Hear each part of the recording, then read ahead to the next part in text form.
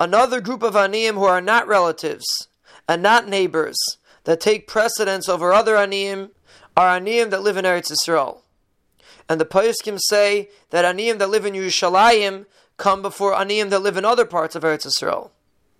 The reason for this is very interesting, because we have a responsibility to support people that live in Eretz Yisrael.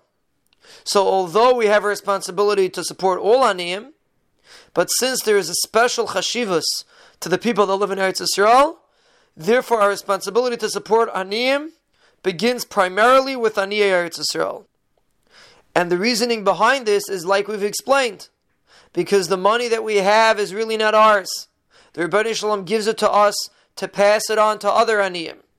But how do we know which aniyim is the money intended for? That's why Chazal give us clear guidelines.